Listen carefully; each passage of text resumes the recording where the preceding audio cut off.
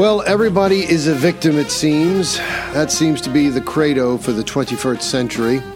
To figure out why you deserve special treatment or why your feelings matter more than others because somehow you're entitled because you were the victim of something. Either that, or if you weren't the actual victim of something, you became a victim of your own predilections for addiction. One of the things I always found amusing is that people who recover from addiction, which I congratulate them for, feel they need to tell everyone about it the first time they ever meet them. Hi, my name is Tom. I'm a recovering addict. Now I just teach drug counseling. I mean, do people who have cancer, the first time they meet you, if they never met you before, hi, my name is Tom. I had cancer last year, but I beat the big C like John Wayne. How are you? Hi, everyone. I'm Jamie Dury, and welcome to another National Preview Online podcast episode. If you have not already done so, please subscribe to the show. Do so either one of three ways. Go to the iTunes App Store or the Google Play Store, depending whether you use iPhone or Android, and search for the N.P.O podcast and subscribe. Or download the Podbean app at either of those two locations, and you can subscribe that way. Whichever of the three methods you choose, you will be notified as soon as a new episode is uploaded. You won't miss a thing. It doesn't cost anything. And you'll be able to see to listen to the show regularly. You can also leave reviews, and we please do ask that you leave reviews for the show, because the more reviews you leave, the more readily we will pop up in search results when people search those app stores for new content, and it will help the show grow. So please leave us a review, leave us a good review, and even if it's just one or two sentences, don't just check off the stars. Give a little something for people to read. It will help us immeasurably. So I'm not looking to make light of people who have a legitimate issue or they were victims, but some of these things seem to be awfully convenient. Now, why do I talk about this? Because I want to do something a little different today. Usually we're always talking about presidential politics, but I want to talk about something a little different. You do, after all, listen to the show to get opinion that you might not get in other places, or observations on things you might not get in other places. And I heard a couple of radio talk show hosts talking about this revelation with AOC, Alejandra Ocasio-Cortez, but I wanted to tie it into a bit of a bigger issue. So let's get right into it. Apparently, AOC has revealed on Twitter that she is the survivor of a sexual assault. And because of that, she doesn't like the fact that people are saying, let's move on from the Capitol riots. She's comparing the people saying move on after the Capitol riots to the tactics of abusers where they say, move on after the sexual assault. She described how she hid in the bathroom in her office as the President Donald Trump supporting mob, which is a falsehood, by the way. This is being reported by NBC. It wasn't just a President Donald Trump supporting mob. It were many people from Black Lives Matter and other leftist organizations that deliberately engaged in that conduct to try and make Trump's supporters look bad. Trump rallies throughout his presidency and through the campaigns have always been the epitome of civility, and a hallmark of them is that they even cleaned up the places after they finished the rallies. There was never any disorder at Trump rallies. But this is what they're talking about here on the riot. She says, I was in my bathroom and I just hear, where is she? And this was the moment where I thought everything was over. It turns out the person who said, where is she, was a Capitol police officer looking for her to make sure that she was safe. But she wants us to believe that she now sees everything through the eyes of a sexual assault victim.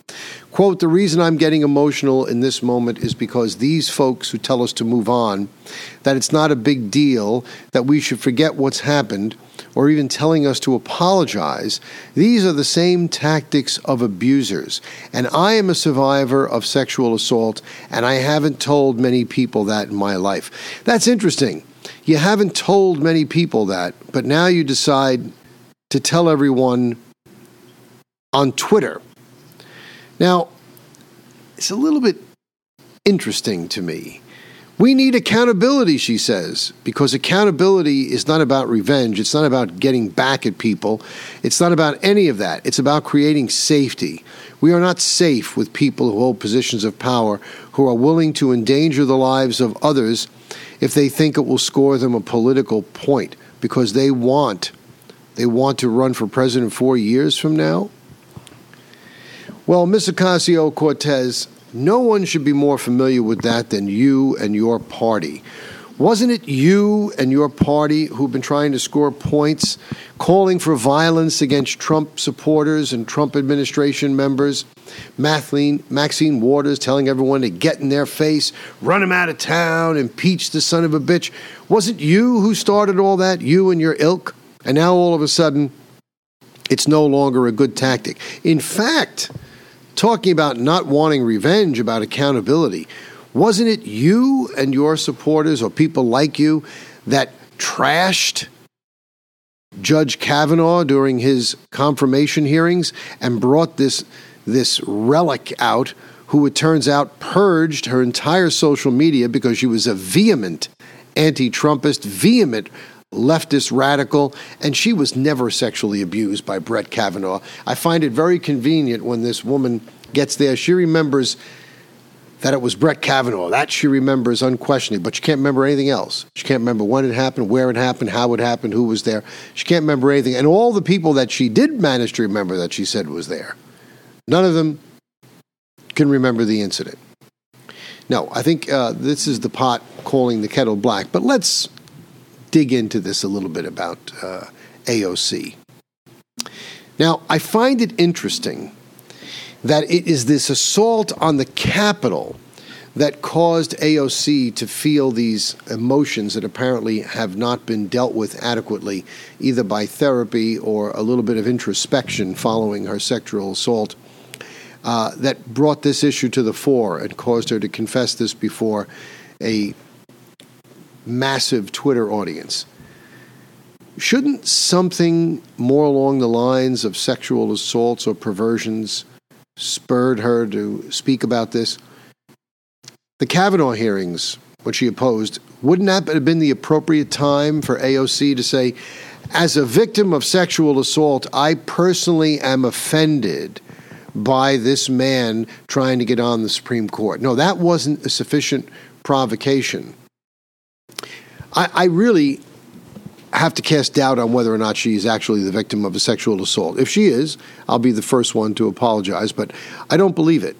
Joe Biden, President Joe Biden now, has been known in D.C. and elsewhere for years to be a pervert and a groper. Shouldn't AOC have been offended when the Democratic Party that she champions decided to nominate a serial groper and pervert as their frontrunner, as their presidential candidate? That didn't cause her to reconnect with these feelings as a sexual assault victim? No sexual assault on the part of Joe Biden. Kamala Harris making references to Joe Biden being a sexual assaulter, a pervert. The allegations made by Christine Ford before the Senate committee in the confirmation hearings of Brett Kavanaugh. This didn't cause her to juxtapose her own history as a sexual assault victim with the issue of the day. But now that the Capitol has been breached, it all of a sudden brought her back to that terrible day when she was sexually assaulted, and we're supposed to believe that. We're supposed to believe it unquestioningly. Meanwhile, everything she's saying about moving on, these are things that her party wanted us to do. Move on. Get in their face. Don't let it go. So, as I made a couple of notes here for myself, as I've been saying, we can either accept that this is true, in which case, if she is still so deeply disturbed by this past event, perhaps she hasn't adequately dealt with it by way of therapy. If so, if this scar could be negatively affecting her judgment as a legislature to the detriment of others, is she even qualified to serve in Congress? Should she not resign?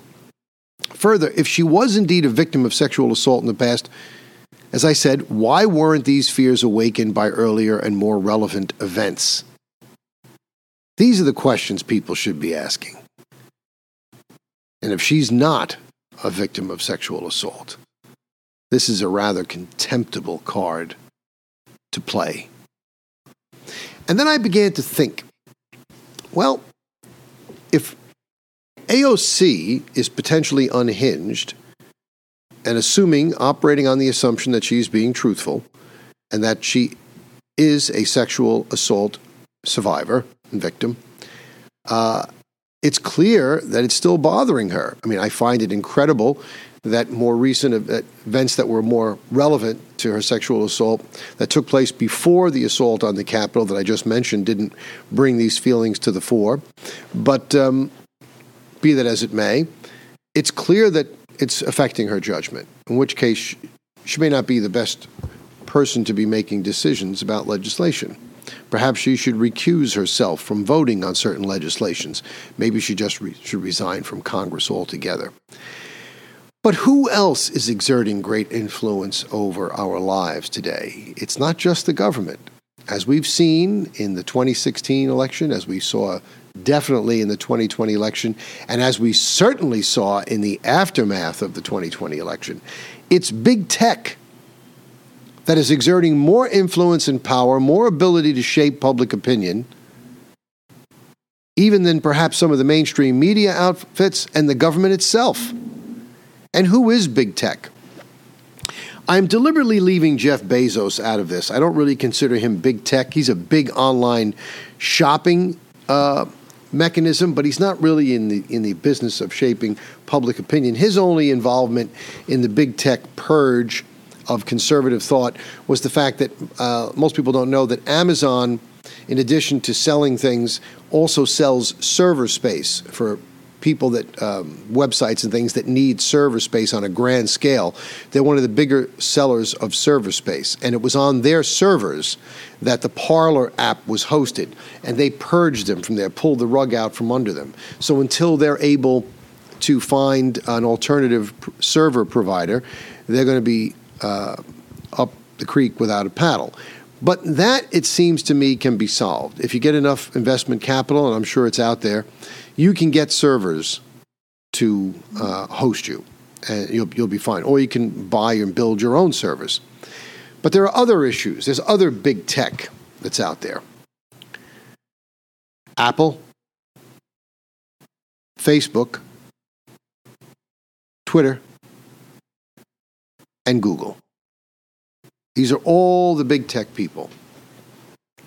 Now, I don't want to spend the time on all of these guys this show, but let's just look at two of the big players. I mean, Google is big. Don't get me wrong.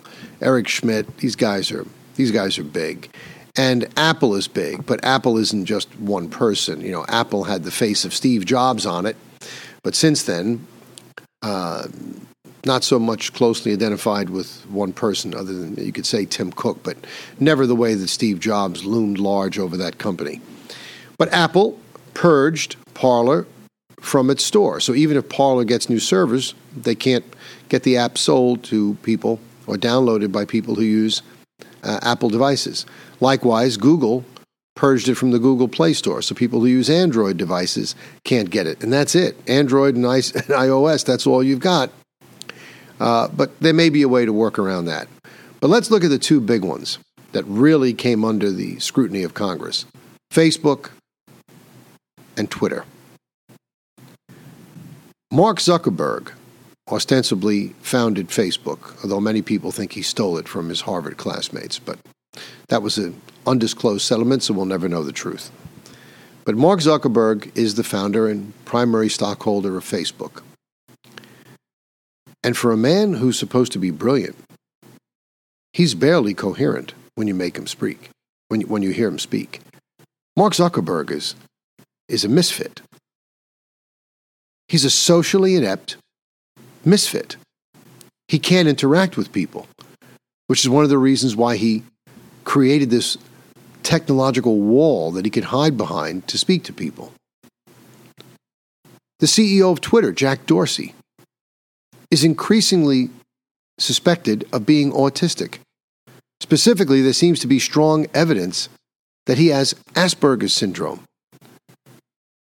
So here we are, two of the biggest companies by which we get tremendous amounts of our information, large segments of the American and even the worldwide population, relying on what they're getting from Facebook and Twitter as news and information are having their information that they're so dependent on filtered through portals that are run by socially inept misfits. And in the case of Dorsey, someone who probably suffers from a quasi-debilitating, what would you call it? Not a disease, but an illness. It certainly colors the way he views people, wouldn't you think? Zuckerberg certainly can't have a normal relationship with people. He's a weirdo. Dorsey's a weirdo. And they're uber leftists. And then we have those politicians who suffer from common maladies. Two in particular, entitlement and stupidity. Now, why do I mention that? Because we have Il Duce here in New York State, who yesterday told everyone they should stay off the roads for the good of all. He stopped short of making it mandatory and closing the roads off like he has in years past. And so did Mayor de Blasio in New York City. He issued a similar restriction, but didn't exactly prohibit everyone from driving. I think they thought that might be too far because they've done it in the past, but people have had this Big Brother stuff shoved down their throat for the past year, telling them they have to stay home, they have to lock down, they can't go here, they can't go there. When they do, they have to wear a mask 6 feet apart. I think they have sensed they push people far enough. And so they didn't really push to the end saying you can't be on the road and have the police giving tickets and pulling people over and what have you. But after having told everyone to stay off the road, what does Il Duce do? Hops in his car himself and decides to drive from Albany in the snowstorm to New York City. Hey, life's about choices, that's what he says. Apparently you can make a choice, but the rest of us can't. We have to stay home because you tell us to. Is that right, Il Duce? Now here's where people think they're entitled. You have a schmuck like Cuomo who thinks he can do whatever he wants and nobody's ever going to discover it or find it out. Well, you've been found out.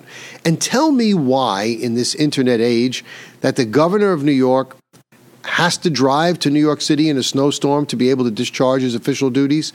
You're trying to tell me there was something he could only do in Manhattan that he couldn't do it from the governor's mansion in Albany?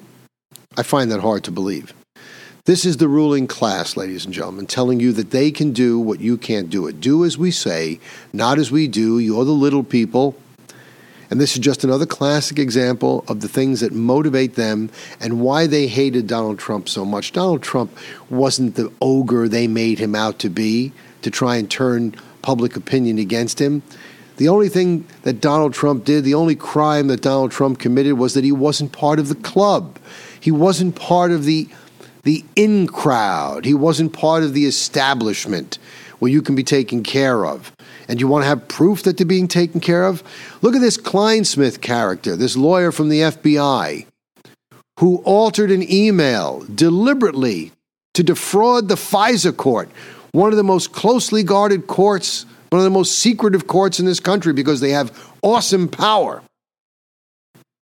He gets convicted, and a judge, appointed by Obama, no coincidence, gives him community service. Do you think you or I would get community service for altering an email, fraud, forging an email? You remember Peter Strzok, the one who was so arrogant in the Senate hearings, wouldn't talk about this, wouldn't talk about that, and try to say, I can't because the FBI says I can't talk. He was having an affair with Lisa Page, a lawyer for the FBI, his little paramour. But he was married at the time. I love these people that stand up for what's right. Oh, we're going to save the country. We couldn't save his marriage, but apparently the wife stayed with him because she was part of the crowd. The in-crowd knew of the necessity to stand by her man for appearances, at least until the election and all this stuff was over. Well, the election is over now. And by hook or by crook, they've got Joe Biden in the White House. And guess who just got appointed as the chairman of the SEC? For those of you who don't know, that's the Security and Exchange Commission. Very, very powerful commission. Regulates stocks, transactions, and what have you. Peter Strzok's wife. Peter Strzok's wife is going to be the head of the SEC. See, so if you toe the line and you stand your ground, the establishment will take care of you. Donald Trump wasn't part of that establishment, so they wanted to do everything they could to discourage anybody else who wasn't part of the establishment from ever thinking about doing what Donald Trump did. They wanted to close shop. But now even the people in the closed shop getting a little afraid of big tech. As long as big tech is on their side, big tech is good, but big tech could turn their guns at any time if the Democratic Party pisses them off. And now that they've gotten what they needed out of big tech, I think you may find that there'll be common ground among the Democrats and the Republicans. Not because they agree about what big tech did. The Republicans will do it because they've been opposed for big tech for a while. The Democrats will do it because now that they've gotten what they wanted out of them, they've gotten Donald Trump out and Joe Biden in, they want to make sure that big tech isn't capable of continuing to do what they have done, where they might be able to retarget them instead of the people they want to be targeted. So look for things to change in big tech. And the governor of Florida, Rick DeSantis, isn't waiting for Congress to act. He's doing his own thing. In this article here in the Epic Times, it states that Florida Governor DeSantis wants to penalize big tech companies for unlawful practices. Let me read some of this for you. Florida Governor Ron DeSantis, announced the consequences that big tech companies like Facebook, Twitter, and Google will face if they violate the privacy of Floridians and interfere with citizens' access to candidates during an election. He was very critical of manipulation of news and the censorship of certain individuals. Here's a pull quote. Floridians should have the privacy of their data and personal information protected, their ability to access and participate in online platforms protected, and their ability to participate in elections free from interference from big tech protected. He said that over the years, these platforms have changed from neutral platforms that provided Americans with the freedom to speak to enforcers of preferred narratives. Consequently, these platforms have played an increasingly decisive role in elections and have negatively impacted Americans who dissent from orthodoxies favored by the big tech cartel. Now, I notice there's a big move on the part of governments all over the world to try and rein these people in. If you recall yesterday's show where I told you that Australia wants to start bringing down the hammer on these people because they become like a news aggregator service. They're siphoning off news from other people. They think they should have to pay a tax for that. They're looking to really drop the hammer on these people. DeSantis alluded to the tech giants moderating news that was unfavorable to Joe Biden, banning high-profile conservatives, including President Trump, from Twitter and Facebook, and their removal of Parler from social media, the social media platform from Amazon servers. He said when 2.8 million Americans chose to download the application Parler and share information with friends, family, and colleagues, what was the result? Canceled by Amazon, Google, and Apple. And he's right. That shouldn't be allowed to happen. Under this new measure from the Florida legislature, the technology companies that deplatform a candidate during an election will face a daily fine of $100,000 until the candidate's access to the platform is restored. And I would submit that $100,000 is far too light. These companies are worth billions. They stand to make billions by supporting candidates. They would probably gladly incur a $100,000 fine a day. Zuckerberg himself donated millions to various campaigns. Why would he care about $100,000 a day? For 10 days, it's $1 million. He doesn't care. That thing should have another zero after it, $1 million a day. Then you might get somebody's attention. Lastly, he said, if a technology company uses their content and user-related algorithms to suppress or prioritize the access of any content related to a political candidate or cause on the ballot, that company will also face daily fines. So there's a lot coming down the pike here And it's all coming down headed at big tech. But big tech is not the only problem. I try and worry about the future. You're all worried about the future. Well, what's the biggest part of our future? Our children. We have to worry about our children. And one of the best ways our children are prepared for the future is their education. Our children are not being educated, ladies and gentlemen. Even before COVID, we all had certain reservations, I did, about the educational system, the public educational system in this country being too much of an indoctrination mechanism rather than an education system. In the aftermath of COVID, in many of these blue states, there are no schools anymore. My son had school closed last year in the wake of COVID. Now, in the beginning, I could forgive it because nobody really knew everything about COVID, and everybody was very apprehensive, and so I could sympathize with the Board of Ed and even the teachers union for exercising a little bit of caution. But over the course of the summer, a great deal of information has been known about this virus, and we now know that it may be contagious, it may be prevalent, but it's certainly not overly lethal by any standard you care to name. With 26 million confirmed cases and 400-some-odd thousand confirmed deaths, that's a 1.5% death rate, and that doesn't even accurately represent it, as I said on yesterday's show, because 26 million positive cases are only those people who felt sick enough to go get tested. 97% of all people infected are asymptomatic. So the actual number of cases in this country is on orders of magnitude greater than 26 million. If we used a factor of 10, we'd be conservative. It's easy to consider that instead of 26 million, there's easily 126 million people, 150 million people who have been infected with COVID. To have 400-some-odd thousand deaths, that's not something that should result in bankrupting and crippling an economy and causing people to delay other health-related matters because everybody is paranoid about COVID. And it certainly isn't justification for keeping our children, who are the least at risk of anyone, from going to school. Now, my son spends a lot of time with me. He comes to work with me because my wife works, I work, I have my own businesses, and I can't really afford to leave him home by himself, so he comes with me. And during the day, when my business is I'm doing administrative work, I'm listening to him converse with his teachers on what they're saying. This is a lot of nonsense. I mean, half this stuff is political opinion. It's not actual history.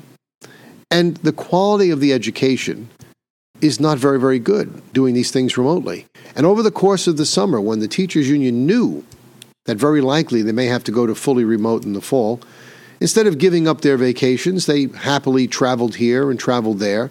No meetings, no conferences over the summer as to how they were going to deal with this issue come the fall. This I know for a fact because I have a very good friend who's also a customer who happens to be a New York City public school teacher and told me that none of these things were done, and they, by all means, should have been done. The 3% infection rate, not based on any science. They're always saying, follow the science, arbitrarily selected by the union, arbitrarily selected by the New York City Teachers Union, because they knew it would be an easy number to hit because they really didn't want to come back and teach.